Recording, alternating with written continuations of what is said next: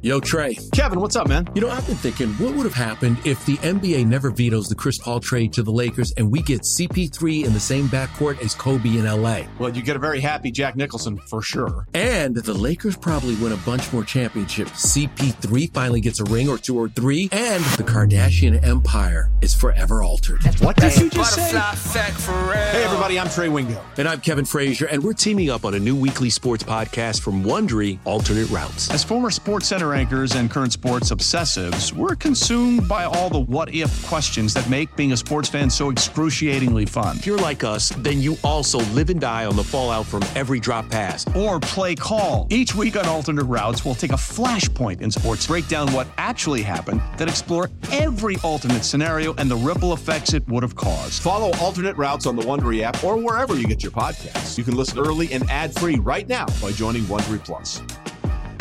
Old Man Winter here. If I had it my way, it would stay winter all year long. Short days, wind chill, black ice, and a good polar vortex. Oh, heaven! Wait, is it getting warm in here? Your cold snap is over, Old Man Winter. Spring has arrived. Spring. Spring is here, which means it's the perfect time to get away in the Hyundai you've always wanted. Visit the Hyundai Getaway Sales Event, where you can get great deals on all of our award-winning Hyundai models, like the tech-filled Tucson and Kona, as well as the spacious Palisade. Enjoy wherever you go with the peace of mind that comes with America's best warranty and 3 years or 36,000 miles of complimentary maintenance. But hurry in, these deals won't last.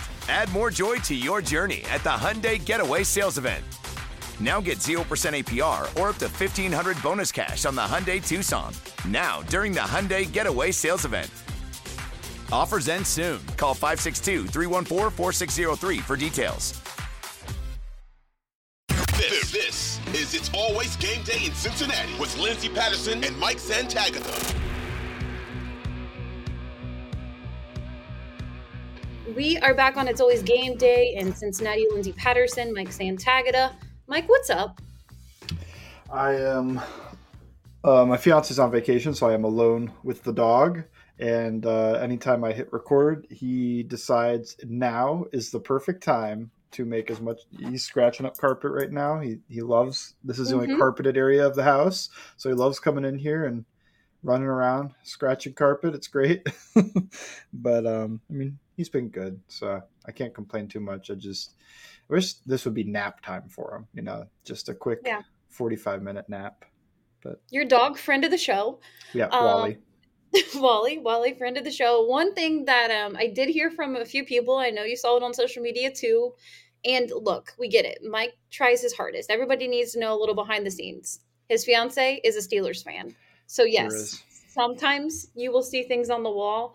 He tries to get that off the wall before he starts the podcast, but sometimes you forget. So that's what happens. That's why it's up there. Yeah, I mean, nothing up there right now. It's all Bengals stuff. It's been snuck in before, though, because she works from home. So this is basically our office. So she just does whatever. And I just come up here for an hour twice a week right now. So do this podcast. And I sit down, and sometimes there's just something behind me that I notice in like segment 3. And I just go, I need to take that down. Credit to her because sometimes she does sneak it in. But there was a couple people they were joking on Twitter, and I said, look, this is the deal. This is why you see that on there. But I want to go ahead and get to something I saw you tweet yesterday, and I thought it was really good for a lot of different reasons because, it might sound silly. A lot of people are like, what does that mean exactly? Why do more people want to see it? And I just thought it would just be something that we could talk about. Like I've said before, the Cincinnati Bengals are pretty much on their summer break until they hit training camp July 26th. I don't think we'll see any new extension news anytime soon, but hey, would love to be wrong, like I've said before, during the offseason. So I'm getting to your tweet. You said a lot of people think about how the Bengals offense should add more RPOs, but I don't really feel like where the offense needs to go. RPOs can generate efficiency, but at the NFL level, they're not going to give a sustainable bump to explosive plays. Wow, I couldn't read your tweet. Explain that. Explain it. Okay, so I think I'll take – I was a biology major in college. So I think I'll take the scientific paper approach, which is basically I'm going to define the RPO. I'm going to give the argument for and against and then my opinion, which my opinion since you just read it on the tweet. But defining an RPO, run pass option. This has been huge for years. I think it peaked with Doug Peterson and Nick Foles on that Super Bowl run, where they just dominated everybody on their way with just simple inside zone RPOs with glance, out, bubble. These are different routes that they're going to tag to those. Basically, it's a run play, and you have the option as a quarterback based on what the defense does to possibly throw the ball. Usually these are quick throws, and especially at the NFL level. College level, they can get a little crazy because college guys, I think the rule for them is supposed to be 6-7 yards. Maybe it's 5. They let them go like 10. In the NFL level, the rule is like 2 to 3 yards. And they let them go like 5, but you can't run stuff and have the offensive line getting upfield quickly. So those are your basic RPO definition. There are teams at the NFL level that use them all the time. The Dolphins are one. The Eagles are another. A lot of times they're teams with a running quarterback. I know the Dolphins don't fit that. Eagles do. The Ravens sometimes do, but when they do it, they actually don't. Different offensive coordinator now, but when they did it under what's his name, they didn't really use Lamar's legs as much as I thought they should have. Bill O'Brien did some when he was in Houston, but Doug Peterson does a ton. It's all out there. Now, the argument for the RPOs are that you're an 11 personnel team and you're a spread team. So you're not going to get enough blockers to get up to the safety. So this is a way to maybe conflict the safety so that they can't come screaming down on the run. I'd argue they already don't do that because I'm already breaking my thing, but I'd argue they already don't do that because the safeties aren't going to come flying down on the run against the Bengals when they've got the 3 best wide receivers in the league. But that's kind of the argument for them. And it's also it's the sexy buzzword. It's the RPOs sound new. They sound exciting. They sound also like, oh yeah, that's innovative, even though it's been around for like more than 10 years. Hugh Jackson was running them in Cincinnati as well, by the way. Ooh. I mean, he was good in Cincinnati. He was good in Cincinnati. What am I thinking? He was good. Yeah. Still. Probably tried to run him in Cleveland too. I didn't really pay attention. But this has been around a long time. Like this, it seems like something hits and then it takes probably like 5 years for the public, the announcers, and everybody to kind of catch on to like, oh, that's exactly what's happening. I don't know what it is. It's just a lag time in between when it starts and when everybody catches on. So that's RPOs. That's the argument for them. The argument against them, which this is my opinion, so this is going to go into it. I don't think you remove them entirely. I don't think you never run an RPO. I think they do a good job of generating efficiency. And that comes from putting that guy in conflict. Now that safety is making that tackle at 7 yards, or he's trying to stay over top of like a slant type route called a glance. It's a little bit deeper, but essentially a slant route. And you get in 10 yards there, 7 yards, 6 yards on the run. My argument against is it puts more of a constraint on the offensive line. And I know I'm offensive line brained. I played left guard in high school. It's what I really like to watch and study. So that's what my mind goes to, where it makes it a little bit easier on them if it's thrown, but on run plays, they don't run block better because now you have to try to time up like, okay, I can't get downfield. I can't get downfield. Now I can go. And adding that extra weight and something on the offensive line's plate, it just makes it a little bit difficult. And if I'm going to add something on somebody's plate for the Cincinnati Bengals, it's not the offensive line. It's going to be on the quarterback and wide receivers. Like they can handle that. Not so much the offensive line. I want them to be able to block well. But I don't care that much if they can time things up for an RPO like that. My other thoughts with it are you're not going to consistently or really much at all. To me, I don't think that safety is really conflicted too much on an RPO. I think he is on a chalkboard, but he's just going to play deep. If they throw it, he makes a tackle. If they don't throw it, he comes up and makes a tackle in the run game. And it's really not that different from how they would react to the run in general, because it's the Bengals offense is that they're trying to take everything deep away. You need to be able to block the first and second level. And if you could perfectly block the first and second level and get any running back one-on-one with a safety, you take that every time. Like that's a way to generate explosive plays to me. It's just your running back plays better. Your tight ends and offensive line block better. What I would do, I guess this would be the final part of this, what I would do instead of RPOs is develop a better shotgun play action game. And that could come from the old Patriots. They used to run what they called trap protection, which you pool the guard. The Bengals have done this a little bit. You pool the guard on your play action pass to really sell it. Like what pass play? Why would we pull the guard? And then you pulled the guard to just block the end. And now the linebackers may have taken a step up. Maybe the safety creeps up a little bit. Probably not, but maybe. But it's just a better way to sell that play action. And if you could really dominate in the run game, they were third in efficiency. The Bengals were not after the bye week, but after the schematic change, week 5 and on, they were third in rush efficiency, and they're always going to be super high in pass efficiency just because of who they have, at least right now. So they're efficient. That's why the RPOs, they just add an element of it's not bad. It's just I wouldn't run that many of them because the offense is already efficient. What they need are the explosive plays. And how do you generate the explosive plays? To me, it would be find a way to throw deep balls and to get better run blocking, to get the running back one-on-one with a safety and through an open hole down the field. So that's my thought on developing a better shotgun run, and which they had a good shotgun run, but to get more explosives out of it and to get a good shotgun play action game off of that where you can take those deep shots down the field. That's what I would look for. I would look for a way to create shot plays because 2021, they were great at that. But then defenses started selling out a little bit. Find a way to still get those. Defenses sell out against the Chiefs. They still find a way to get their shot plays. So that's all my quick thoughts on the RPO 101 and why or why not it should be used with the Bengals.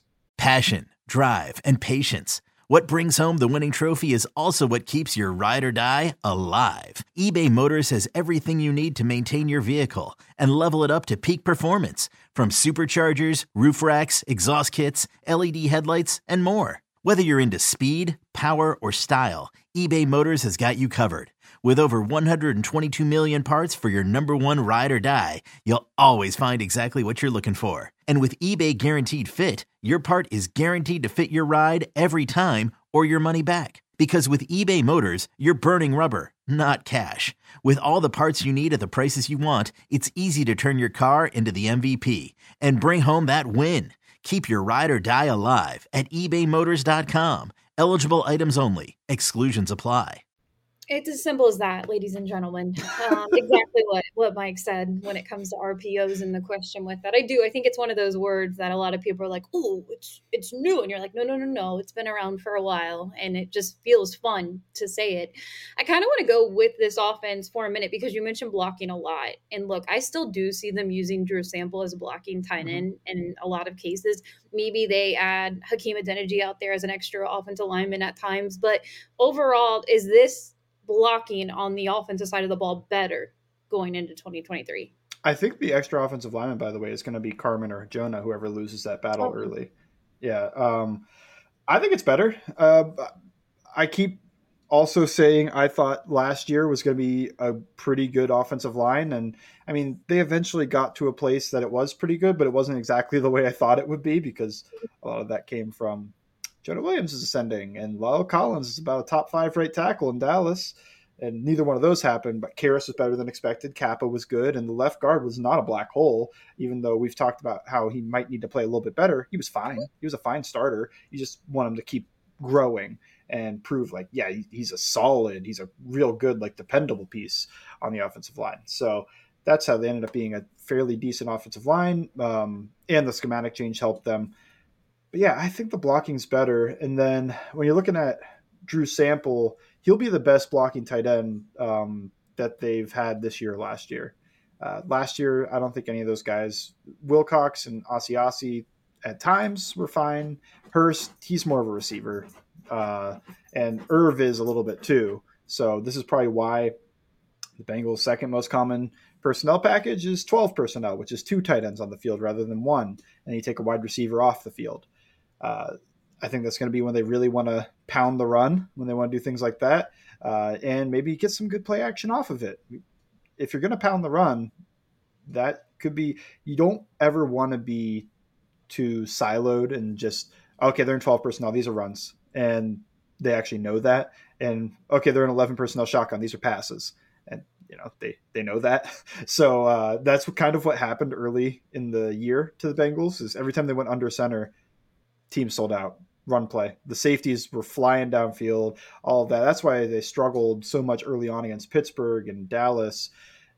But then they kind of, week 3, they still weren't there, but week 4, it started to change. And then week 5 was the big change against Baltimore. They didn't actually dominate that game or anything, but they showed what the offense was going to be going forward. And then the offense was super efficient after that. And it was because they were less predictable. So if they could stay unpredictable, continue to use 12 personnel, and the offensive line is as good as we think it could be, or at least close to it, then I think this is much better blocking. And that is, I think, how they will